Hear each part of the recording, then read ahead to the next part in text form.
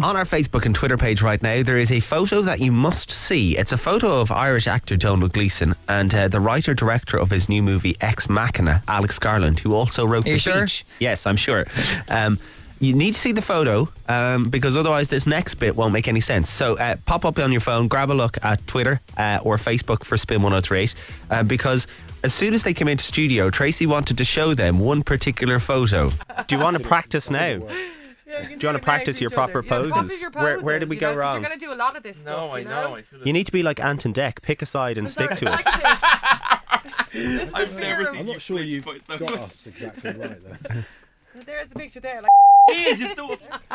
I look insane. Give us a look. Like he's my friend, and you're like he's not my friend. Oh God! Yeah. I don't know who that guy is. No Glee. Look, it says no Glee at new flick. As in, look less than happy at being snapped and writer Alex Garland. That's funny. Brilliant. That is funny. Brilliant. And I look like I'm wearing a cravat. No, but you're. I think you all look good. You look good, but I just think you have a fear in your face. It's like, oh, what'll I do with my hands? No, I think I've put my hand. That's hilarious.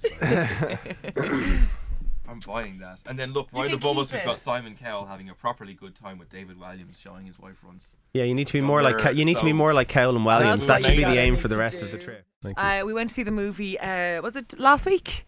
A matinee screening. Wouldn't advise it. Well, why are we here? We made a terrible mistake. Wouldn't advise seeing the movie. No, wouldn't advise seeing the movie at all. We're only joking. He's talking about the matinee. I wouldn't advise 10:30 in the morning. It's a bit heavy for 10:30 in the morning. No. Yeah, I quite like seeing films really early in the day. Actually, I once saw Crouching Tiger, Hidden Dragon, which is like 3-hour kung fu epic or something like that at 10 in the morning. And when I walked out, I thought this is the best time to see a film. Disorientated, and because you expect it to be dark when you walk out, don't you? Yeah. And it's bright, but you're kind of. But your brain is in a different place. Instead of it all being. Yeah, I quite like that too. I go for myself a lot to the cinema. The thing about it, so do I. I go to cinema all the time on my own, and then Ryan always flags me because I always get a cup of tea. And everyone else gets popcorn and drinks, weird. and I get a cup of tea. Say that again. Say that exact sentence again. That was cool. No, you did not. He said that's weird. No. And he's right. It is weird. You get a cup of tea when you're at home. Do you know that's right away? I was going to ask, can you describe it? Because I'm afraid I'll do it wrong. I don't want to say sci-fi because then a load of people will turn off and go, oh no, I don't like sci-fi. I have no interest. And then you're like, robots. How am I going to describe this? But I know my wife would love the movie, but I don't know how to describe it to her so that she will want to go and see it. It is sci-fi, I think, but it's a sci-fi of about 10 minutes in the future. It has a premise and it has a conceit, which is that an artificially intelligent conscious machine has been built, and she has an emotional existence, and she has a very high level of robotics, and that doesn't exist. So in that respect, it's science fiction.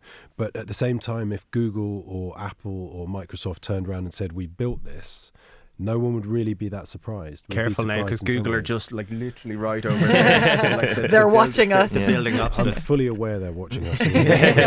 In a way, though, in a way as well, it is like movies like Usual Suspects and stuff, which are those films that even people who, it's because there's twists and turns, and you never know who's in charge or who's got control or who's doing what to who else and all the rest of it. So in a way, it's like one of those films too as well. There will eventually probably on BuzzFeed be a list of top 10 movie robots. Do you want to be in the movie robot? I'll tell you what you do, and this is partly to drag the conversation, the topic onto Star Wars to help Domhnall out. Is that Betty loves people asking about that. He does, so please feel free. I'm really you can go back to the picture in the paper if you want to talk about that. He's been staring at me all the way through. If you have a gold robot, it looks like C-3PO. That's what we discovered. So gold was kind of banned. But anyway, Domhnall, tell me about your role in Star Wars. I'm glad you asked. Yeah, exactly. Yeah. Damn. Thank you so much. Are you allowed to talk about it? Do you want to talk about it? Okay, none of those things. None of those things. I wouldn't know. We're not going to talk about it because you can't. But I wouldn't be able to have a role like that and drink. Because I'd be like, if I'm in the new Star Wars, yeah! Like, is it hard kind of saying if when you have something you are absolutely categorically not allowed to talk about? No, because it's easier than if you're allowed to talk about it a little bit. Not being allowed to talk about it at all is so much easier than, look, you can tell people this much, but no more. Not being able to talk about any of it is much easier. Fully charged, bite-sized.